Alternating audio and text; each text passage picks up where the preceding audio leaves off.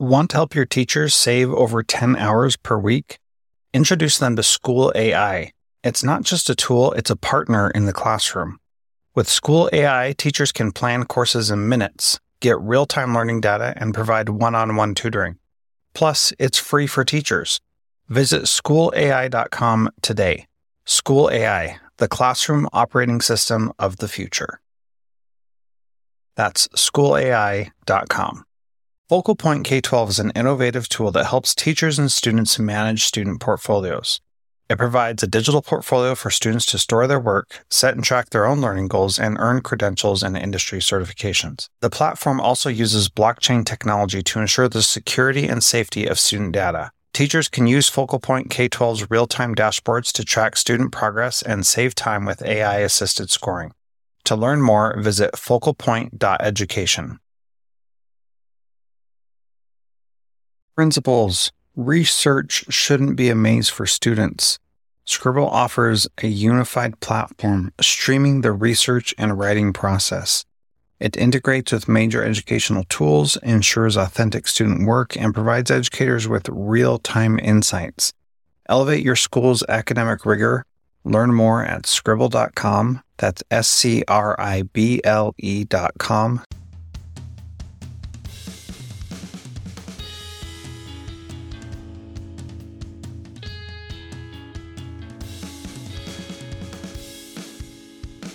Welcome to Transformative Principal, where I help you stop putting out fires and start leading.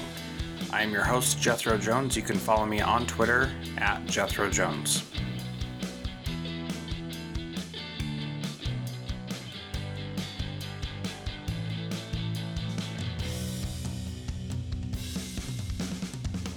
Welcome to Transformative Principal. Today, I am so excited to have Cahlan Sharp on the program. Cahlan is a highly versatile leader, technologist, entrepreneur, engineer, and investor. He is passionate about technology, education, and building things that matter. He's a serial entrepreneur, and he has participated in lots of failed startups, which we're probably not going to get into, but that sounds like a great story on the side. He's the founder of Deb Mountain. He started the microschooling craze with Prenda, and he's now CTO and co-founder at School AI, which is a sponsor of the Summer of AI series here on Transformative Principal. Cahlan, thanks so much for being here. I appreciate it. Thanks, Jethro. Excited to be here.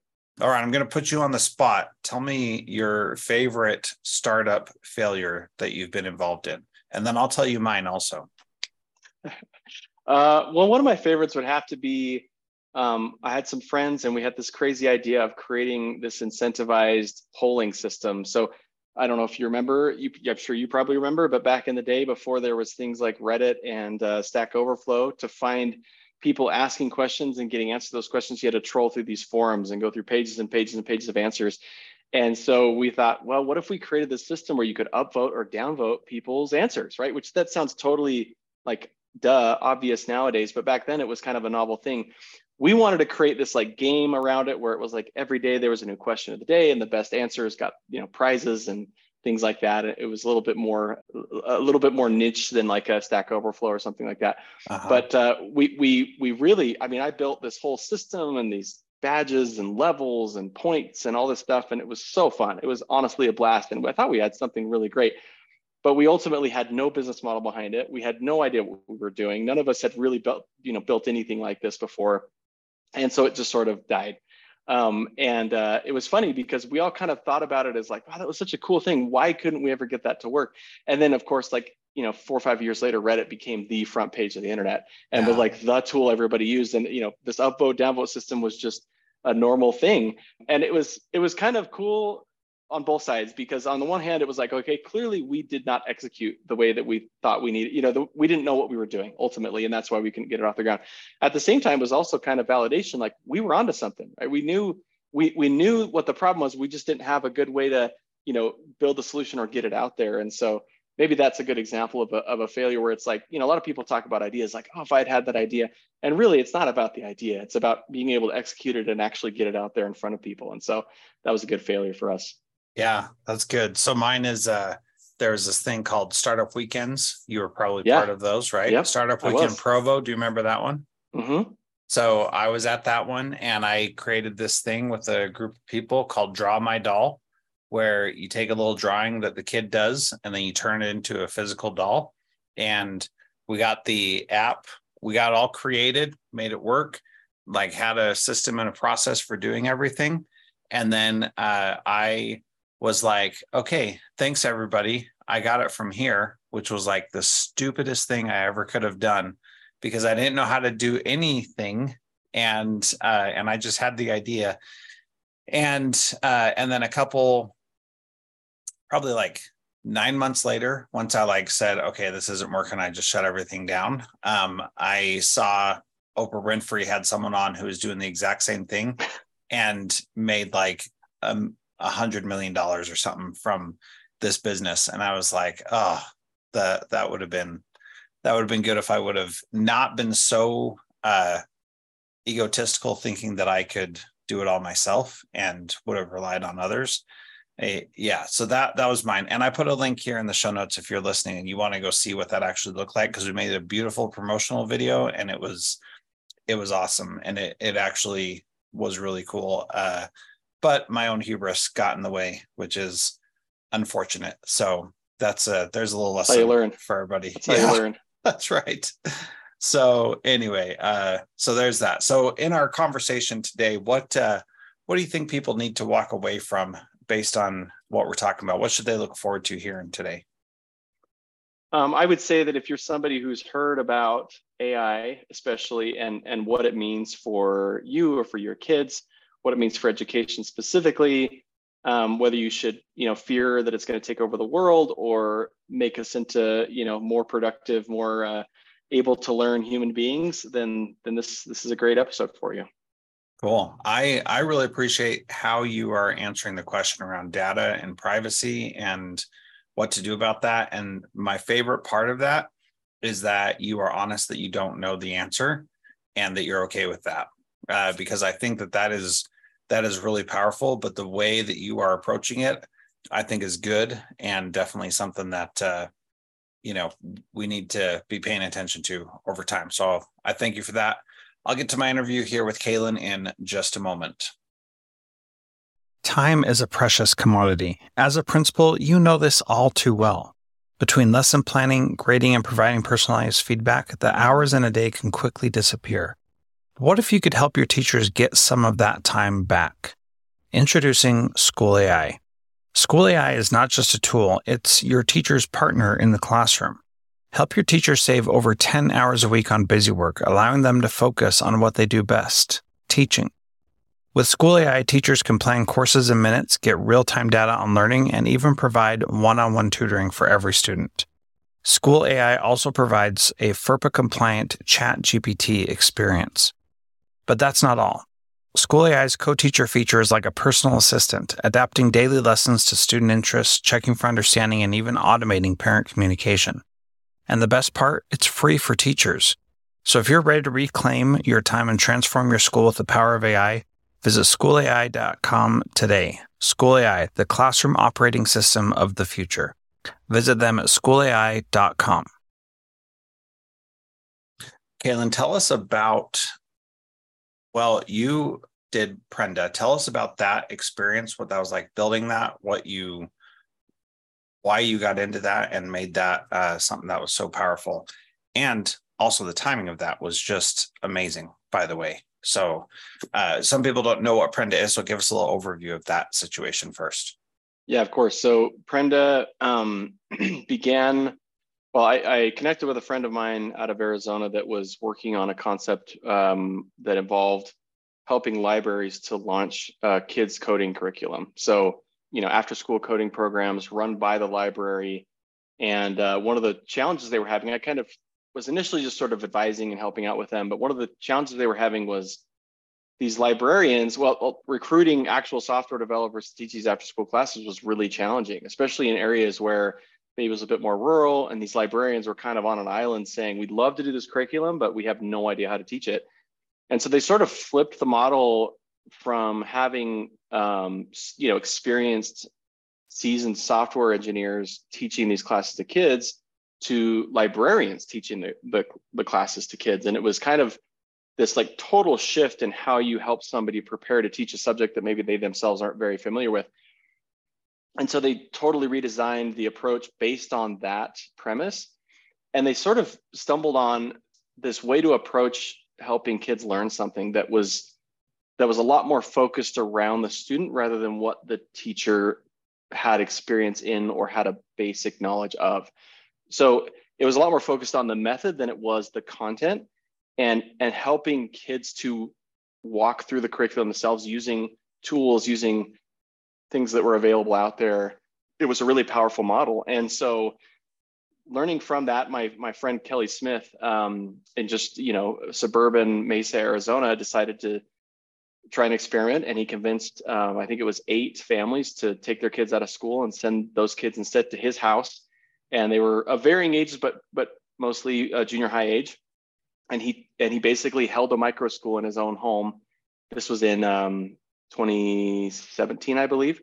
And so he kind of was just experimenting with it himself as he was going through it, trying to figure out like, okay, if this weren't me doing this, how would I do this? How would I help support another person that was doing it? Started calling these people guides, people that could help children work through, topics like math, English, reading, that sort of thing, kind of the core subjects, and then giving them a lot of autonomy and, a lot of freedom to kind of explore things at their own pace, set their own goals. And he really acted more as a cheerleader, a coach, a facilitator, focused a lot on social, kind of social dynamics and debates and Socratic discussions and things like that. And it was a really powerful model, and started to get a lot of interest from other people in the community saying, how can we be a part of this? How can we, help our kids with this sort of thing? And a lot of the people that were initially attracted to this model were people, and you could kind of categorize them in a few different ways, but I would maybe oversimplify it to say that, you had parents that were unsatisfied with what the traditional experience was giving them for whatever reason. It could be disagreements with how things were being taught. It could be that their child had particular needs, whether they were maybe academically advanced or maybe academically they were struggling, that they didn't really fit the one size fits all kind of treadmill model, or they lived in rural areas where the schools just were really struggling and they just didn't have a lot of options, right? And so they started to see just a whole bunch of different types of folk coming out of the woodwork interested in this model. And so when I joined, it really became the question we were trying to ask ourselves was, how can we help? It was typically moms. How can we help moms to create these classrooms in their living rooms and give them the support and the resources they need to actually help these students to be successful?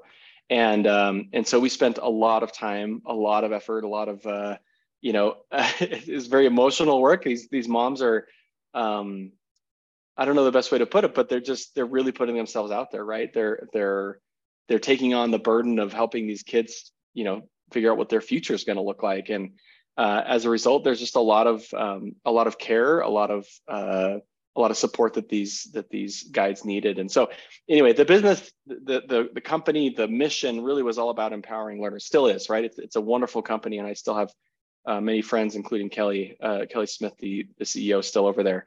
And it was just it was an amazing experience in helping people who, again, were sort of dissatisfied with the status quo to experiment with a new direction and watch it really take hold. I mean, there was some really cool stories where students would come in, a couple grade levels behind in math or reading, and they would end the year doing much, much better, in some cases even getting ahead. And those were the kind of stories that kept us going. They were the stories that really fueled the guides' experiences. And it was so fun to see how different these individual micro schools could be. We'd go visit some in rural areas where the kids were, going out for breaks and they were petting the goats, or they were helping with the baby goats. And in other areas, they had these cool playground setups and pirate ships and stuff. And it was just, part of it was so neat just to see the diversity and all the different things that a guide could bring to the table, both from their community and from themselves. And so we started working on that, before the pandemic. And then once the pandemic hit in 2020, it was suddenly like,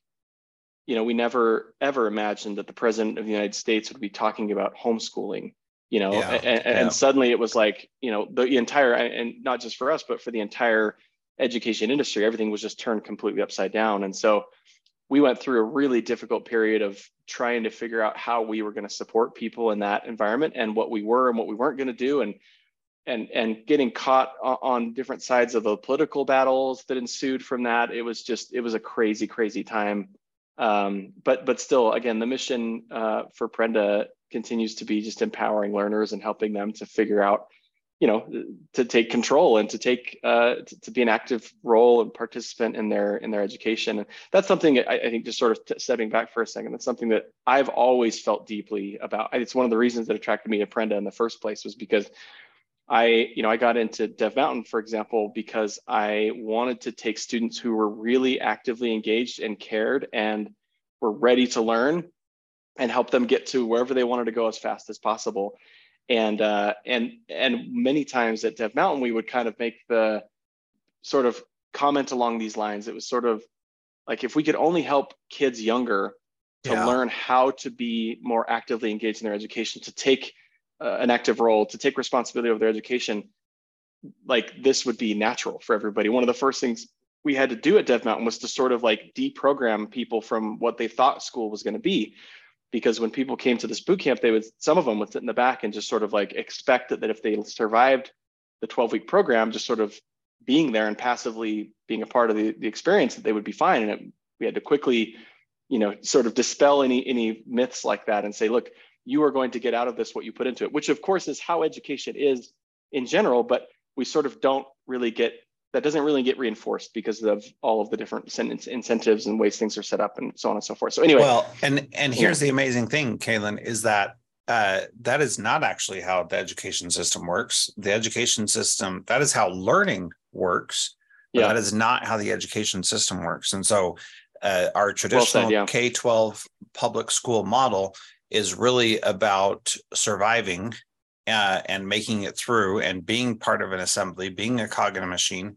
And real learning is about 100% what you put in, you get out. And it is only based on that. And that's where there's this important distinction between learning and going to school or education. And I think that that's really important. I think this is a good place also to segue into what you're doing now with School AI, because there's the onset of accessible artificial intelligence has made it possible for people to really do things differently. So talk to us about what you're doing with School AI and how that same vision of helping kids learn or teachers learn or anybody learn based on the learner rather than based on the content. Tell us about what you're doing now and what's exciting there. Absolutely. And I think empowerment is another really good word to use here, because you think about how empowered is a child or any human being with the right tools in their hands, right? Whether it be calculators or personal computers or even things like rudimentary tools, right? They make our lives easier. They give us the power to do the things, get leverage to do things that maybe we couldn't do otherwise, or at least would be very, very difficult. And I see AI, I think a lot of us here see AI in that light. AI is an empowering tool, potentially. It cannot be, it's a tool. So in and of itself, it doesn't necessarily have, a thing that it does, but it's how we use it. And I believe that if we put these tools in the hands of people like educators, in the hands of people like students, and set them up for success, then it can be an extremely empowering tool. One of my favorite descriptions of AI, as you can imagine, since I've been, working in a field or in a company that has like AI in the name, I've had people just asking, what is this thing about AI? What's going on? Some people very almost fearfully asking me, like, is AI going to take over the world? Like, what's the deal? Yeah. And I totally understand the sense of concern, especially with how much things have changed over the last year with AI. But one of my favorite descriptions to give of AI is I say, look, and this is not my idea, but I read it somewhere. I said, what would you do if you had an assistant next to you that was super intelligent, right? Somebody you could sit next to you at all times, and you could ask them any question you want, and they were super intelligent. How would you use that? What would you do with that? And when you put it that way, people start asking the right questions. Well, I would have them help me with my homework, or I'd have them help me figure out this complex problem that I'm facing at work, or I'd have them look at my writing and see how I can improve, right? And that's frankly, I think one of the first ways that AI can be an empowering tool, a force for change in education. I told my kids, I spent some time when I was first diving deep into the landscape of AI at the first of the year, kind of understanding the current state of everything. We were on a road trip and I was listening to these podcasts and these YouTube videos of people kind of going into it. And I was just like constantly having my mind blown as to what these tools could do. And I would, every 15 minutes or so, I would take off my headphones and look at my wife and say, this is going to change everything. This is going to change everything. And I was just sort of geeking out, and she's sitting there like, oh boy, here we go again. Me getting excited about some new thing. But AI truly, it is gonna change everything. One of the things I'm telling my kids right now, I have two older ones that are going to finish high school in the next few years, but my two younger ones especially, I said, by the time you go to college or whatever you decide to do after high school, you will have access to a personal tutor, AI tutor, that can teach you or help you learn just about anything you want to learn.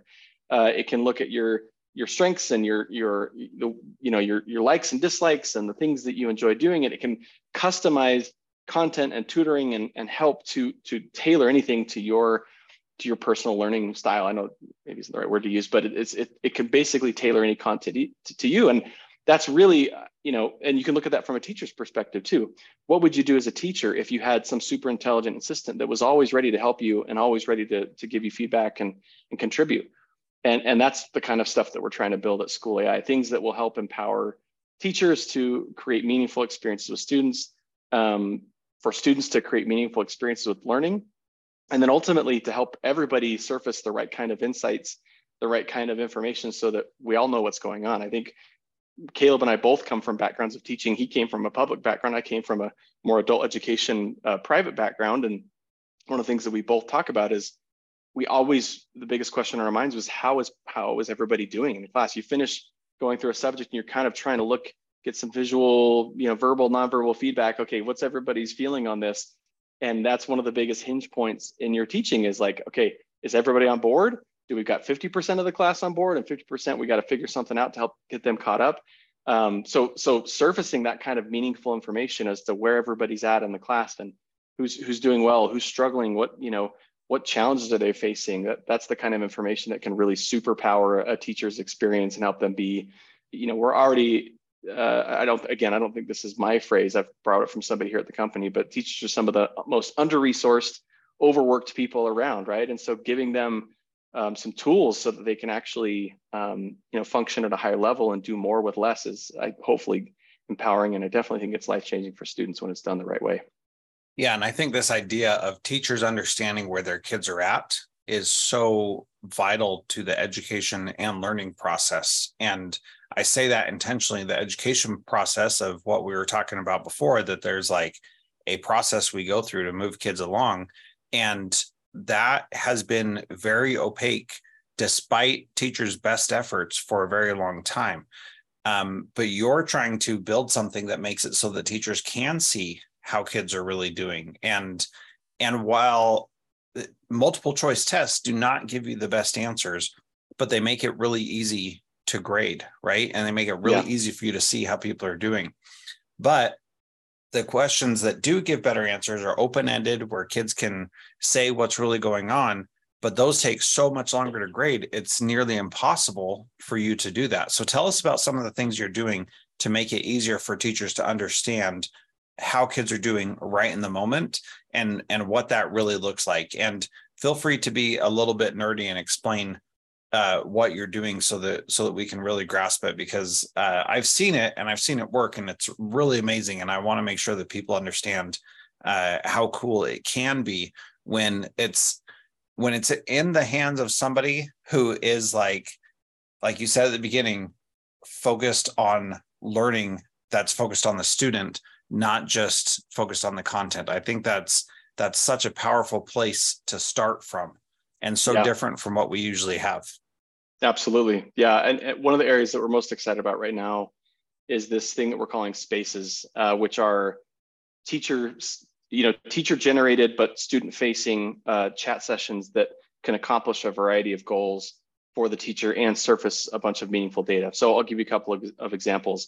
You get into class, and as a teacher, maybe you're starting a new unit. Maybe you're a junior high English teacher. You want to start talking about Edgar Allan Poe or something like that.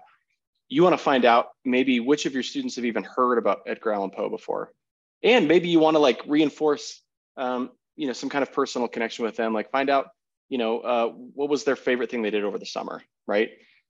So in our tool, we give you the ability to create a bell ringer. We call it a pulse bell ringer. Pulse, kind of this pulse check idea where you're trying to figure out where your students are at.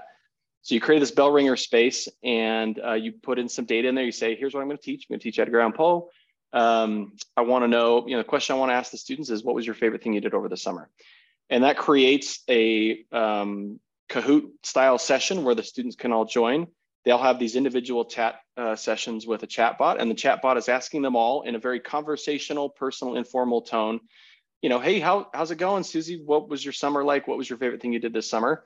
And she's answering, and then it starts asking her about Edgar Allan Poe, and it maybe is giving her some little insights, getting her excited about what's coming up. And it takes maybe 5 minutes or so.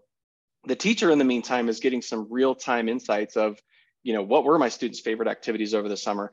Oh, I can see that 5 of them spent time at Lake Powell or something, so I can maybe mention that as a part of my lesson, or connect with those students afterwards and say, hey, I've been there, it was so fun, or something like that, kind of reinforcing some of the social connection. And at the same time, I can also see, like, here's how everybody's feeling about the lesson. Nobody's ever heard of Edgar Allan Poe before. Okay, so I need to start from the very, very basics, right? The other side of that, we call the pulse exit ticket, is where maybe you finish teaching a lesson. Maybe we can switch gears for a second. You're talking about photosynthesis or something in maybe a 7th grade biology class, and you've went through all of your different learning outcomes for the session, and you feel like you've done a pretty good job, but you also have no idea really where everybody stands in regards to what you've taught. So you have all the students fire up an exit ticket, very similar experience. You as the teacher go in and put in some inputs, and then fire up the session, and the students all join. And now this chatbot has a little bit different direction where it's kind of working through each of the learning outcomes with the student, and it's trying to figure out where they're at with each of those learning outcomes. Now, it's not giving them like a multiple choice assessment. We're not going to put this in a grade book or anything, but it's giving back the teacher some directional data as to how the student feels confident, or what their experience was with each of those learning outcomes. And so you as a teacher start to get an idea, okay, half the class really understood my first 2 learning outcomes. Nobody got the second 2. So maybe we need to spend an extra day of review, or maybe we need to have an extra, kind of supplementary activity or something like that to reinforce those learning outcomes. The idea there being, we sort of look at class in sort of 3 sections. You have kind of the beginning introductory part, you have the major instruction part, which there's so many things you could do there. And then you have this sort of exit ticket piece. And we think we can really, initially be on both ends of that and give the teacher so much powerful data as to what's going on inside the class. Yeah. So a couple cool things that I think are really neat from that. Number one, doing that pulse ticket at the beginning, you get to focus on some social emotional aspects, building relationships, helping kids know that you care about them and want to know what's going on with them, that you can actually have that information in a quick, efficient manner, rather than having each kid stand up and give a 2-minute oral report of their summer. And by the way, say something about Edgar Allan Poe, whether or not they know about him. But then the other cool thing about that is that you can bring in those things, and even, I imagine, have the chatbot work with the student to write a poem in the style of Edgar Allan Poe about their summer vacation, which would be like a really cool way to introduce them to poetry without it being like, oh, gross, I hate poetry. A really neat way to like get them excited about what he could be writing about. And Poe's got some really great stuff that is especially good for kids, that it's a little scary but not too scary, and a little weird but not too weird. And so you can do stuff with his poetry that's really neat. And then on the exit ticket piece, I taught a class, language arts class, and I would give these quizzes every week to see how kids were doing. And if kids didn't do well on the quiz, and it was only like 5 questions, maybe 10, but again, multiple choice. If you guessed, you could pass it. If you just tried a little bit, you could probably pass it. It was not that difficult, but nobody really liked doing it. The only reason kids went through with it is because if you passed it, then you got to go to an enrichment activity. And if you didn't pass it, then you had to go to a remediation activity. and which really wasn't fair to the kids either, because if they didn't, if I would have known on Tuesday that they were struggling with something, I could have done something on Wednesday to make it so that they could understand what was going on.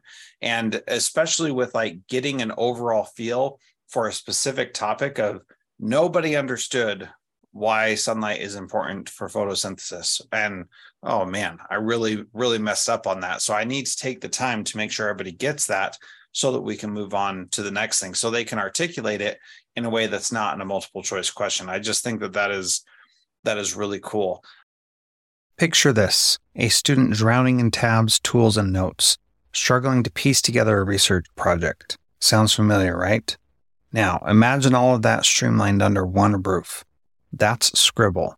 Scribble is more than just a tool, it's a game changer. Students can curate, annotate, cite, and write all in one place. Collaborative annotations? Check. Automatic citations? Check. Real-time feedback for educators? You bet. And the best part is, it's not just about making tasks easier, it's about freeing up time for higher-level learning and critical thinking. Are you worried about AI plagiarism? With Scribble, students show their authentic work process, making it genuine and credible. And I mentioned it won the Soup's Choice Award for College and Career Readiness. So if you're ready to transform the way your school approaches research and writing, head over to scribble.com and see the magic for yourself. That's scrible.com. Let's talk a little bit about how you are focusing on the method rather than the content with that. And what is your goal when creating these kinds of spaces for the Pulse entrance and exit tickets? Yeah, I think those two are really good examples of there's a desired outcome, but there's maybe not a desired output, in the sense of there's some sort of artifact or there's some sort of like grade level thing you need to be able to do. They give a lot of really interesting, valuable feedback and data to the teacher, but there's not like a right or wrong answer in every situation. And this is an important thing to consider with AI, because we're not yet at the point where AI can be a reliable source of truth in every single instance, right? And you or your listeners, maybe you've toyed around with ChatGPT and stuff to know that. Sometimes you ask ChatGPT something and it gives you an incorrect or at least an inaccurate answer. Maybe it gives you the wrong date or the wrong person. And that's just sort of a part of where the technology is at today. It's not quite reliable as a source of truth with a capital T. We're entering a space more from like a directional, how do we get important data, but also not have high stakes, these high stakes situations. And how do we focus on really what AI is good at, which is imaginative, content. So another example of something that we're doing is like, what if you had like a choose your own adventure where you're exploring the geology of a volcano, right? And you're from the perspective of somebody who's exploring, and you're seeing these sides, you got to choose what you're going to do next. And each outcome leads to another situation. And so it's kind of this interactive role-playing thing. And AI is really good at that stuff. And so there's a lot more engaging things that can be done with a student where it's maybe, it's hopefully a lot better than like a worksheet or something. But also it's not like, if you misunderstood a specific point in that thing, you're not going to like fail a quiz or something like that, right? So that's kind of a little bit of the method that we're doing.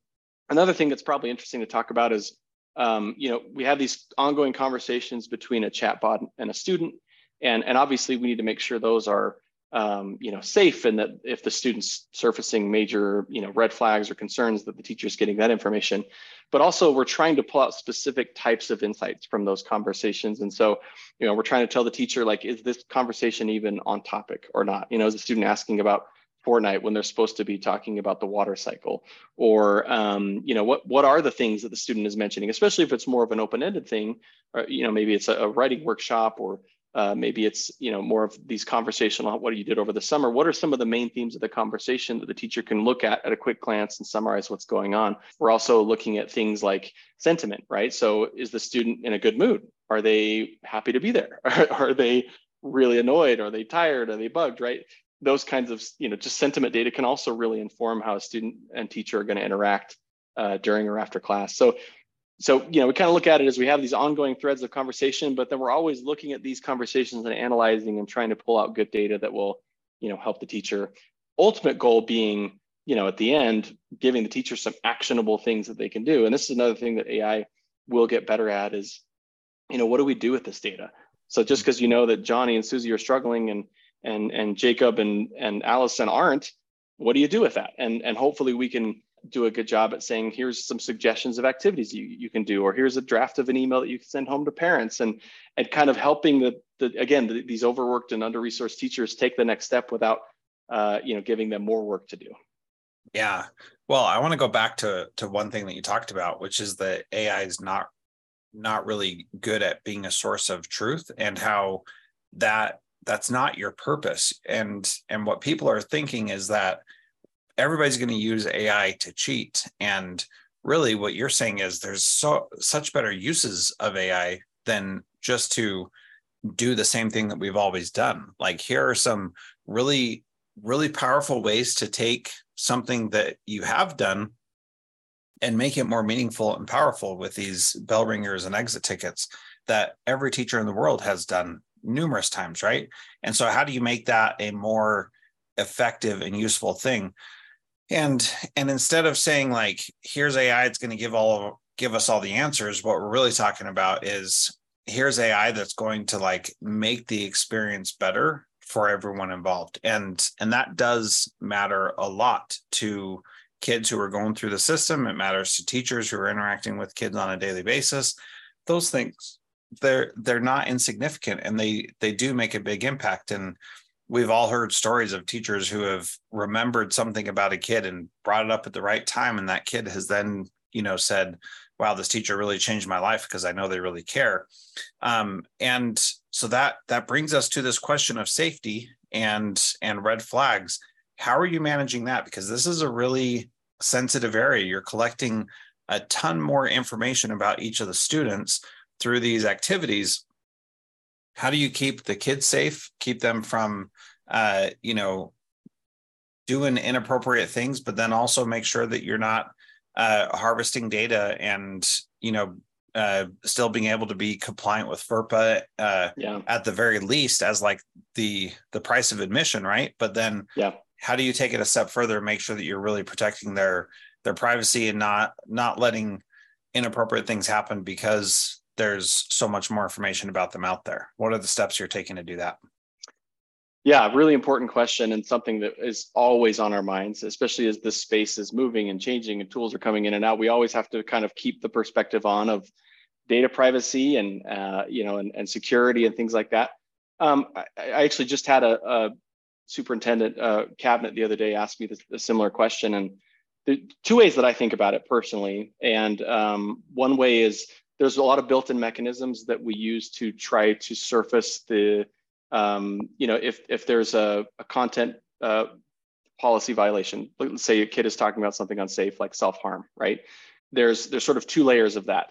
One is the layer of the LLM itself. A lot of these tools have built-in content moderation processes that are pretty good when it comes to data privacy and data retention and things like that. Most data, if they get flagged by content moderation, is only persisting for 30 days, just so that it can be reviewed and checked to see if it does in fact include harmful or things that go against the guidelines, so that administrators and people that are involved, stakeholders, can actually act on it. So that's one level, is sort of, there's a systematic approach where there's there's filters and there's alerts and things like that, where if content passes those or trips those alerts, then people that are in the need to know circle can know about those things. Beyond that, we only retain that data as long as it needs to be, to be evaluated against those filters. We are still establishing kind of how long we retain student conversational data in general. We want to make sure it's around long enough for the teacher to do something about it. But obviously, beyond the point where the teacher's even teaching the class anymore, we'll do things like scrub the data. The second area where we look at this as being a solution for those sorts of things, and I think this is actually the most important, is transparency, right?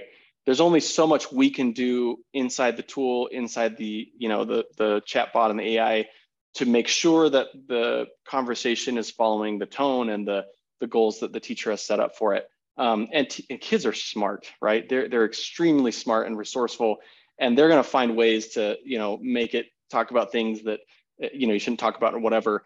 And our main guard there is transparency. We're surfacing all of the conversations to the teacher, and we're trying to pull out these insights and these these evaluations so the teacher can quickly see, Johnny's talking about something that's not appropriate and I need to go address it, right? So in that case, students may try to push, they will try to push the envelope, but the teacher will have the ability to act quickly in those situations and know what's going on before it's too late. Yeah, so I'm hearing a twofold approach. That one, some things are going to be automatic. Two, it's very clear the teacher has access to everything. So whatever you put in there, your teacher will be able to see. And I think that is that's certainly an approach for this kind of stuff where it's not high stakes and it's more about the things that we've talked about. I won't rehash all of it, but though that transparency piece I think is important. How would you deal with, and this is a hypothetical, so you may not have an answer. That's okay. How would you deal with parents who want to see what their kids are chatting about and things like that? And where, parents want to know is my student having inappropriate conversations with the chat bot? And I want to know what all that is. Have you had any thoughts on that? Yeah, I mean, honestly, the best answer for us right now is we want to make sure we do believe that we know that parents are an extremely important, critical stakeholder in the whole process. Obviously, we don't want to just like cut them out of the picture by default. And in fact, we envision tools that will be built for parents down the road that hopefully will be just as empowering for them. One of the things my wife and I have been talking about that would be so amazing is what if you could have, impromptu parent-teacher conferences with, again, the super intelligent assistant, right? That could tell you some really important things about how your student's doing and how their momentum is looking and what their confidence level is looking like. I mean, that would be so valuable as a parent. When like everybody else, I assume, your kids come home and you ask them what they did at school and it's like, nothing. How was school today? Fine, right? Like you just don't know very much. And so we want to give parents tools and empower them just as much as we want to anybody else. But we just want to make sure we do that in the right way. And so working with, the districts that we're working with right now, we want to make sure that we're accounting for those use cases without overstepping our bounds when it comes to privacy and security, things like that. So hopefully as we get further down the road, we'll have some more concrete answers there, but we definitely something we're thinking about.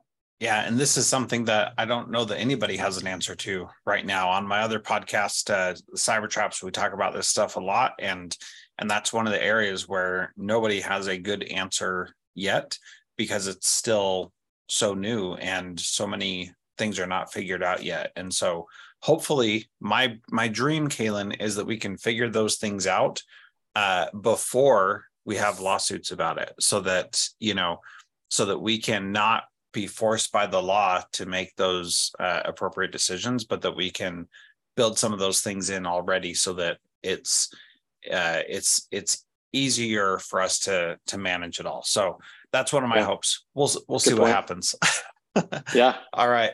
Any closing words before we sign off? What are you most excited about for the future? What are you most looking forward to being able to create and serve schools with? Anything like that?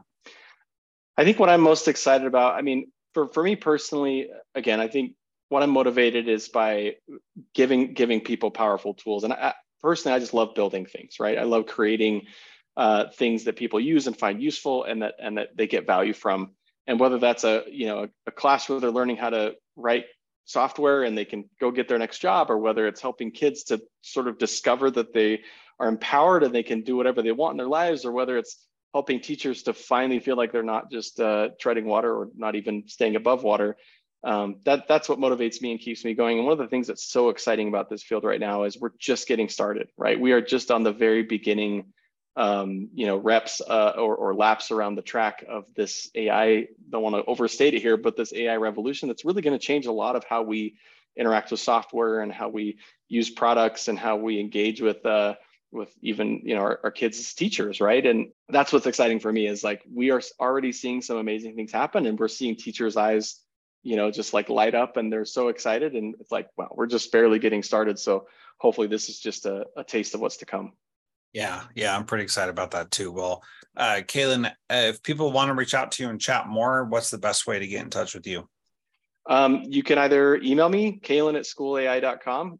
My name's spelled kind of weird, but it's Cahlan.